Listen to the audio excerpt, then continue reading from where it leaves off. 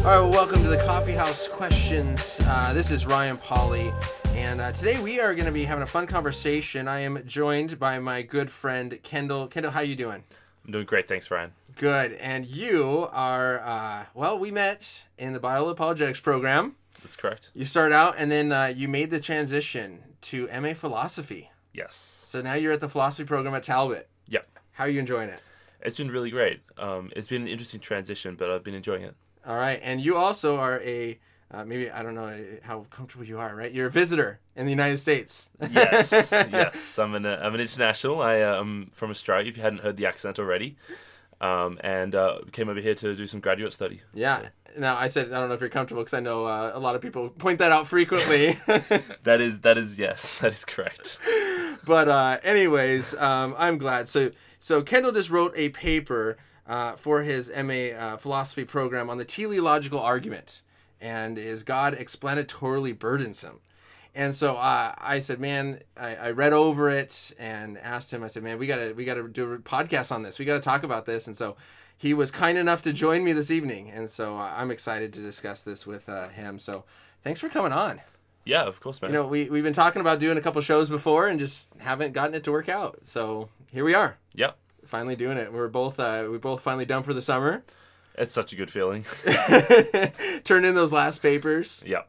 Yeah, it feels great. So anyway, so we're going to be talking about the teleological argument for God's existence and kind of going into that. And that's one of the main arguments, would you say, right, for the existence of God, along with the cosmological and maybe moral argument? Yep, absolutely. And what caused you to want to talk and write your paper on the teleological argument? Is there something about this that kind of stood out more to you, or seemed more powerful, or what are your thoughts? I think part of the power of the teleological argument is that a lot of it is really heavily supported by science, and the probabilities of fine-tuning just seems to align so much better under a Christian worldview or under theism than under kind of any other kind of explanation. So I think that's probably one of the things that fascinates me about fine-tuning. I think it's just a really powerful argument, and it does have a lot of science built into its premises. Okay, so the fact that it has science kind of makes that more powerful. What would you say to a Christian that's like, should we really be trusting what these scientists are saying? Science has been wrong in the past. If we put too much trust in science rather than Scripture, can that create problems? What are your thoughts on that? That's a really great question. I actually, I'm a strong believer that God has ordered the natural world, as well as giving us the book of the Bible, right? Yeah. And that it's actually a really special thing to go out and explore creation. We can actually learn something about the Creator through the creation. So I don't really think that we have necessarily much to fear from science. Now, I honestly really appreciate science. Yeah. Yeah. And I think that is very important to point out, is this idea of God's revelation. Both general revelation, how he is revealed to us through nature, as well as special revelation, God's revelation through Scripture. And that if these are both coming from God, they're going to agree with each other. And if we understand and have a correct interpretation of Scripture, as well as a correct interpretation of science, they're going to match up. Right? And at any point that there's contradiction, if they're both coming from God, he's not going to make them contradictory. Right? And so either our interpretation of Scripture is off, or our interpretation of science is off. Right? So if we have a good foundation of both, that we should be able to use science, right, and to show that God exists and to create powerful arguments for his existence. Do you think it also helps in the sense of talking with non-believers to have a very science-based kind of argument for God's existence, because that's something that they do take as authoritative? Yeah, absolutely. I think there's a pretty common idea in culture that says that that science is like basically one of the only ways to figure out truth about the world around us. And I think there's often a misconception that Christians are against science or anti-science. And so it's powerful when a Christian actually knows science, because that often surprises people. They're like, wait, this guy does science and he's a believer? How does that work? So I think there's a powerful, that aspect of it is powerful. The other thing I would say is that a lot of the development of science, if we look historically, I think Christianity really actually helped the development of science. I mentioned before that it was the desire to search out the natural world, to see how God has revealed himself in nature, is actually like a powerful drive for many Christians, and that's actually been the case through history. Yeah. Like the historian Rodney Stark has made the case that that modern science arose in Europe and not in other parts of the world, primarily because there were Christian theists that went out to explore nature, to explore how the world worked. Guys like Newton, Boyle, Kepler, Copernicus. Yeah, it's with the understanding and the worldview perspective of that we should see order in nature. Exactly. And so there's something intelligible about nature that we should see and that we should be able to discover that's going to point to an orderer and a lawgiver. And that's kind of part of the teleological argument, right? Absolutely. Yeah. And so, well, if you guys have any questions or comments, I just want to make sure I kind of get this information out there. You're always free to write in, and I love hearing your suggestions or your comments or anything. And so just remember that you can send in your questions at contact@coffeehousequestions.com. Facebook page, facebook.com/coffeehousequestions, or by text message, 714-989-6927. And so, Kendall, so let's go to this paper that you wrote. And you talked about, you're kind of looking at Robin Collins' teleological argument. Yep. Is there a certain way that he formulates this argument that might be different from other words? Is there kind of a basic, the premises and conclusion that he comes up with? Yeah, so Robin Collins' approach is a little bit different. And that was one of the reasons I chose to do my paper based on his argument. And so what he does is he basically says that, look, we have this fact of fine-tuning, right? We have all these bits of evidence from science that point to the fact that the Earth or the universe is fine-tuned for human life to arise. Now, how do we explain that fact? Well, we've kind of got two choices. It's either some version of theism or non-theism, some version of some kind of immaterial mind, some kind of God, or some kind of non-theistic hypothesis. And Robin Collins kind of looks at these two hypotheses and says, well, it seems to be that this is something that we would expect under theism. If we believe in God, we should expect the universe to be fine-tuned for human life. Okay. But would we expect that under, say, non-theistic hypotheses? Well, no, not necessarily. And so that's kind of the overall kind of summarized case that Robin Collins is making here. Okay. So kind of one of the main ways, I guess, that I normally have heard the teleological argument, presented is kind of this idea of, design requires a designer. Our universe is designed, therefore our universe has a designer. Yep. And that we see this design, we see this order, therefore there's an orderer. Yep. And so then what you're saying then is, okay, then we ask the question, what is the orderer? Does the theistic explanation make more sense of how that design came and the order came into our universe, or a non-theistic explanation? And so here you mentioned that Robin Collins gives kind of 5 evidences of fine-tuning that he sees in the universe. The first one being the constants of physics. Can you kind of explain what is this first evidence? What is he talking about with the constants of physics? Yeah, sure. So physicists have identified for quite a long time that there are specific parameters or laws in physics that needed to be in a fairly precise kind of range of values in order for human life to occur. So these are things like the cosmological constant, which I'll explain in a moment, the strong and weak nuclear force, the strength of gravity. So there's various forces that govern how nature works, and these had to be pretty precise for us to exist. And so these are kinds of some of the evidences that Robin Collins talks about in his paper. So, for example, the cosmological constant is the rate of the expansion of the universe. If the universe had expanded too quickly, the universe would be too spread apart, it'd be too cold, it'd be too difficult for human life to exist. Mm-hmm. If it had expanded too slowly, it actually would have potentially collapsed back in upon itself. Because of the gravitational force. Yeah. And so we may not be here at all. And so what we find then is that the strength of the cosmological constant is within a pretty tightly defined parameter for the universe to exist the way it is right now. And you have written here that the cosmological constant has to be finely tuned to at least 1 part in 10 to the 53rd. So that's, 1 with zeros. 53 zeros. That number is bigger than we can even just comprehend. Yeah. And so we're talking about a very finely tuned thing where it's not just like, oh, it got close.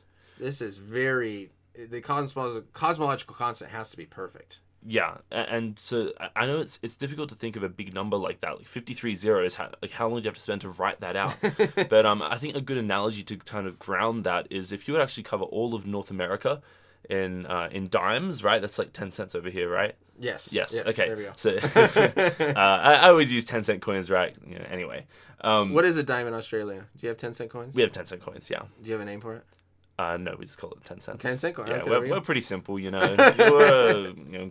So if you were to cover North America in 10-cent coins, the entire country, right, including Alaska, and we stacked it all the way up to the moon, right? So we're talking we cover the whole country in these tiny little coins, stack it all the way up to the moon, and then I was to mark one of those coins in red, and I sent you, Ryan, in blindfolded to pick out a random coin. The odds that you'll pick out the coin that I marked is about roughly 1 in 10 to the 53, which is what we're talking about here with the cosmological constant. So it's honestly mind-blowing how precisely tuned this particular constant is. Wow.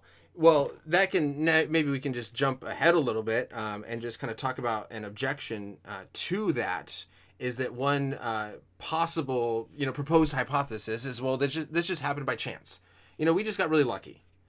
But, this is something that, talking about finding this dime, the 10-cent coin, one marked in the entire, country stacked up that high. That's not just luck. No, right? There's more that goes into this. Yeah. Yeah. And so when we see that in anything else, we automatically point to a designer. I do think it's interesting that when we see design in something as simple as a coffee mug or a laptop, which is much more complex than a coffee mug, but even a coffee mug or something very simple or even a stick figure, we say, well, that didn't just happen because a crayon fell on a piece of paper and created a stick figure. Exactly. Like even that we would attribute to a child or something that has, consciousness and intelligence that can create something that looks like a man. But how much more complex is our universe that we want to say, well, that comes from chance, but this stick figure couldn't, or this computer couldn't come from chance. Exactly. We kind of try and give a bit of special pleading to the universe, and I don't think that's fair. Yeah, the universe somehow can create itself or make itself ordered, whereas something much more simple can't. Yeah. Absolutely. Exactly. Okay, so there's kind of the cosmological constant where, we have, the gravitational force trying to pull everything together. Cosmological constant is pushing everything out, the expansion of the universe, and how that has to be equal, because if it expands too fast or too slowly, life is not going to form. Yep. And so that would be one of the arguments that you present from Collins that points to the argument for God's existence, that there has to be a designer and a mind out there. Yep. Another thing that you point out here is the physical laws. If the physical laws weren't combined in just the right way, complex life would be impossible. How do you mean the physical laws being combined? So, say for example, the combination of the cosmological constant and gravity. Both of those had to work together in the right way for complex life to arise. To give you an example, right? If you have like a gravitational force that's too strong, gravity is what keeps us to the ground, right? Yeah. What if gravity was a little bit stronger and it really kept us to the ground?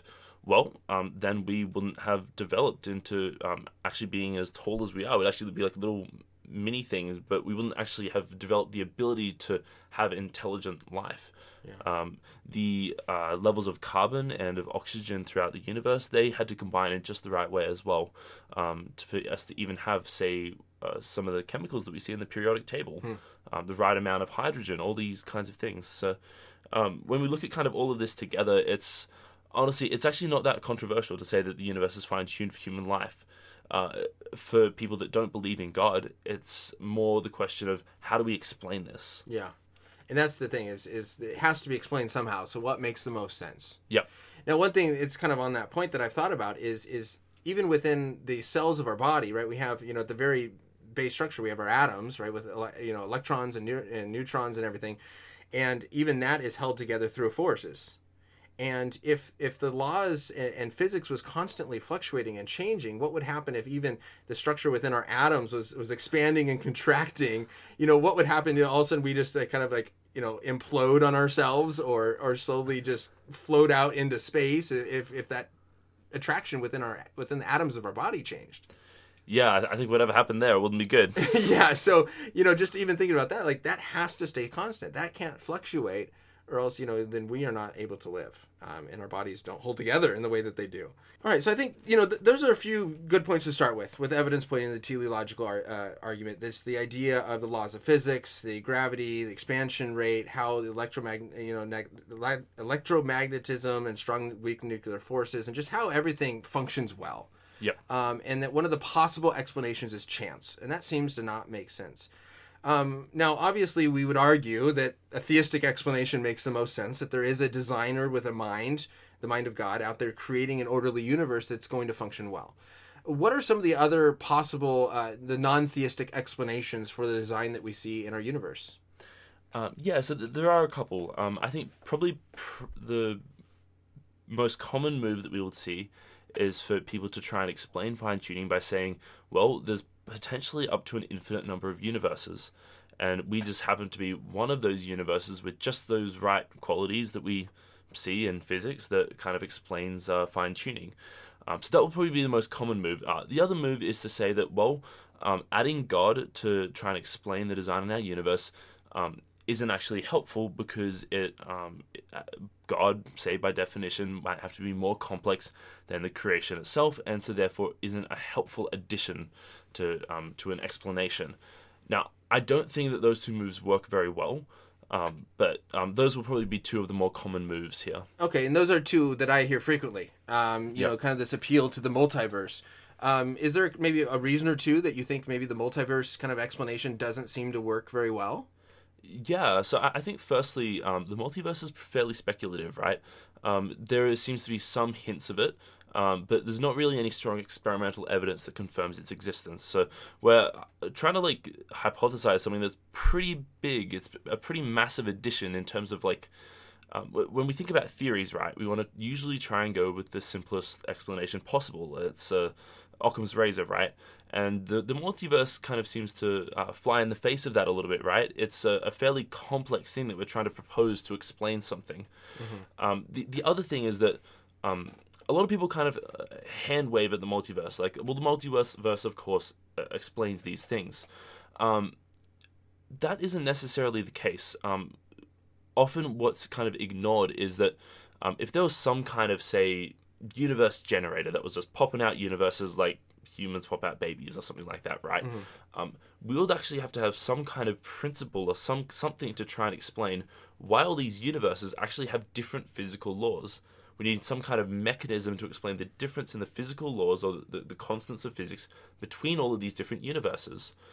So again, we're having to try and guess at something that may or may not exist, and even then, such a thing like, say, a mechanism that explains these differences in the physical laws will itself have to be finely tuned. So we're kind of back where we started.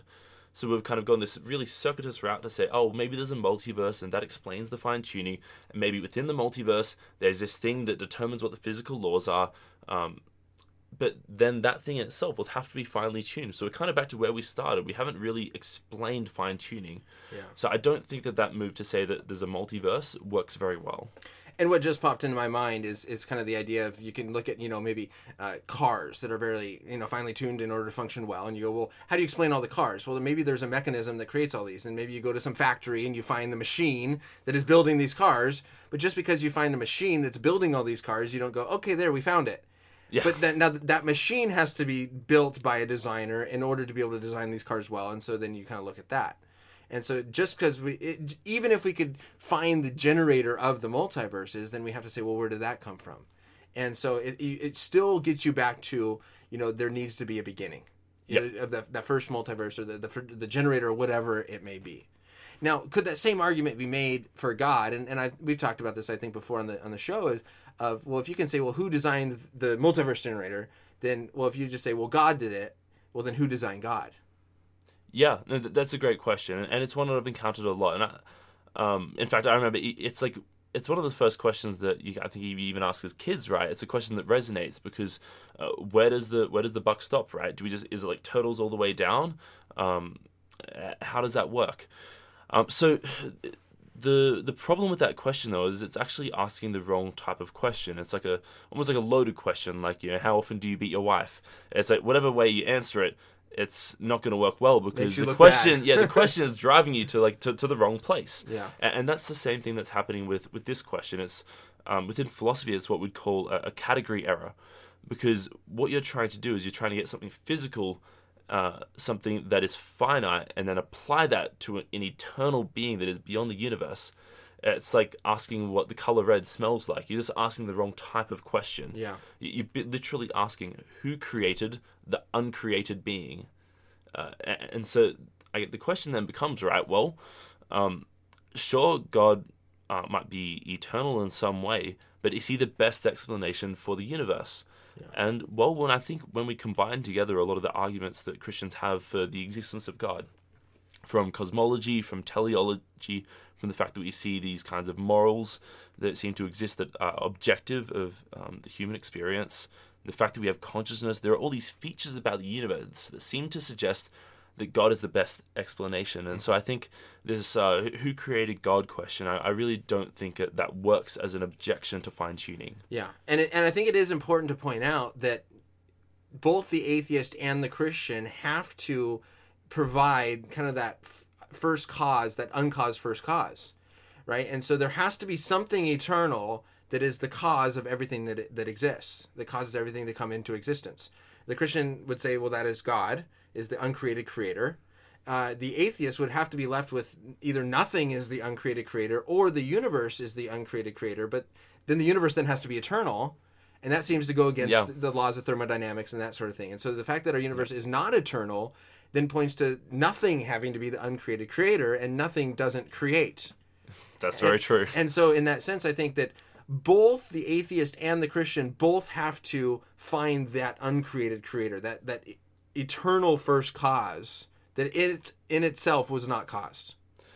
Absolutely, and that's we find that echoing throughout history. As early as Aristotle, it was recognized that there needed to be some kind of unmoved mover, some kind of uncaused cause that set things in action. Mm-hmm. Because otherwise, you just have an infinite regress, just something causing something, something causing something, but you don't have anything to explain that initial something. Yeah. So that's a really, really powerful point to make, I think, in any kind of conversations that we have around these issues. Yeah. Well, and one analogy that I just thought of the other week on kind of the infinite regress, I think it's important to point out, is why an infinite regress is impossible. And I thought of a fireworks show, and how, you set up a tube with a mortar. In order to have a fireworks show, you have to push the button to launch the firework to enjoy the fireworks show. Mm-hmm. But if right before you push the button, you say, oh, let's put up one more tube. And then you're just about to push the button to launch the fireworks, and you say, wait, let's put up one more tube. And then one more tube, and then one more tube. Are you ever going to get a fireworks show? And the answer is no. In order to get a show, you have to finally have the button pushed. Yeah. And so if we're only just creating one more cause, and we go back infinitely, and there's never the beginning or the push of the button, then you don't get the fireworks show, or you don't live in the moment today. And we're kind of living in the fireworks show. So since the fireworks show is going on, we know that someone pushed the button at the beginning. And you can't just infinitely regress setting up tubes, or else you never have a show. And I think, for me, that helped. And I think that helps kind of paint that picture of needing that first cause, uncaused, the person to push the button, the thing to get it all started. And so then the question is, which worldview makes the most sense? Is it the theistic worldview that posits, God is the designer and that first cause? Or is it the non-theistic worldview, which says either one chance that we just talked about? So another thing, though, that you mentioned in your paper, and you mentioned before, is an objection that will come up, is that God has to be more complex, right? And so is it true that God would have to be more complex than the complexity of the universe in order to create the complex design that we see in the universe? And then how do we explain the complexity of the designer? Good question. I think that, honestly, I think that even if that were the case, I actually don't think that's a big problem for Christians. I think I'll give you an example to maybe ground this. So if for example, we sent out our next Voyager 3 or whatever we're up to now, right? And we sent it out to Mars, and we found that there were these complex structures there that were built. What are we going to say? Are we going to say that these structures form themselves out of nothing? No, I think probably the fair explanation there would be that probably complex aliens designed these structures. Now, these complex aliens might be more complex than the structures, but that doesn't mean that they're not the best explanation for this. Now, even that being said, I don't think it's necessarily the case that God is more complex than the creation. A lot of theologians have typically regarded God as being simple, in the sense that God isn't this like a whole heap of like physical things or like little composite parts, but he's one being, he's one mind. I think that's an important point, is pointing out that this simpleness of God, even though that sounds weird because God is this infinite being. Sure. But a lot of times when we think of complex, we think of moving parts. all these levers and actions and, you know, everything that has to be moving in just the perfect way in order for it to function well. But God being immaterial is not a bunch of moving parts. And so when we talk about complexity, it would be a very different type of complexity, talking about the nature of God. And so I think that we could say that God is not necessarily more complex because he's not a bunch of moving parts, but he, in its essence, is a simple being and an immaterial being consisting of a mind, right? And so that, I think, objection maybe wouldn't hold as much water, just saying, well, God is more complex, so it doesn't make sense. Yeah, and I think even if God is more complex, I don't think that's a problem for the Christian. Okay. One of the last things we'll kind of, last main points that we'll hit is this idea of mathematics that you brought up in your paper. Can you kind of explain how mathematics comes into play, talking about the teleological argument? Yeah, sure. So one thing that I argue kind of through my paper is that the idea that theism isn't helpful in explaining fine-tuning is not a great argument, because theism actually seems to explain more features about the universe, right? So if you have one theory that can explain, say, 10 things, it's better than a really complicated theory that can only explain, say, 3 things. And so what I kind of argue is that theism actually explains something else about the universe, and that's basically the fact that the universe is rationally intelligible, and we see a great example of that with mathematics. Mathematics is like something that kind of is done without kind of experimental tests and that kind of thing, right? It's something that's like something that's what's called a priori. It's done without working with experiments and these kinds of things. And the thing is that when we do mathematics, that seems to map onto reality in a really incredible way. There's no reason to expect maths to work as it does in the real world. A guy called Eugene Wigner said that the gift of mathematics mapping onto reality is something that we neither deserve nor understand. It's a mystery. And so when we look at how maths is kind of used, we see some great examples of that again through history. So, for example, Maxwell was able to predict what radio waves would be 2 decades before we actually discovered them, just from using maths. So what explains this? How do we explain the fact that stuff that we can just kind of figure out in our heads that maps onto reality? Well, if an intelligent God created intelligent beings that could understand the universe around them, well, that will explain that. But if you're not going to go with that, how else are you going to explain that? Yeah. So I think that the fact that theism explains mathematics and the fine-tuning of the universe and all of these other things that we've mentioned earlier, right? I think that really makes a powerful case for the truth of theism, for the truth of the Christian worldview. Yeah. Well, that makes sense. I wish we had more time to go into this, because I think there's so much more that can be talked about. This is a very brief kind of introduction to the teleological argument and kind of looking at a few of the objections. I just want to kind of finish up, and I want to read one part of your paper, I think, that maybe summarizes this very well. And you wrote here, theism involves some kind of intelligent, immaterial mind that created and ordered the cosmos. A rational universe came from a rational mind, and the entire discipline of science takes place on the assumption of rationality and orderness. Science is done through repeated experiments, falsification, and the development of theory, all of which requires a universe with stable, orderly physical laws that intelligent agents can comprehend. And I think that's a great point that you made, and kind of to wrap up with is we have to assume the universe is ordered in a rational way, and that we then also have orderly, rational minds to even comprehend and to make science even possible. Without an orderly universe, science becomes impossible, because if the laws of physics were changing every day, there's no way that you could do an experiment, because every day you do the experiment, you just get a different result. And we couldn't know anything about our universe. And so this has to be true even to make our universe possible and to make science possible. Yep. So, well, Kendall, man, I appreciate you taking the time and doing this with me and coming over. Thanks for having me. Appreciate all that you do. And if you are interested in reading anything that Kendall produces, you can find his information at truthmatters.com.au. And there you can find stuff that he's written. And he's even contributed to my blog at Coffee House Questions, and you can find his article there on 10 self-defeating ideas that you could probably stop believing. There we go. 10 self-defeating ideas that you could probably stop believing. So, Kendall, I appreciate it, and thanks for joining me on this fun discussion.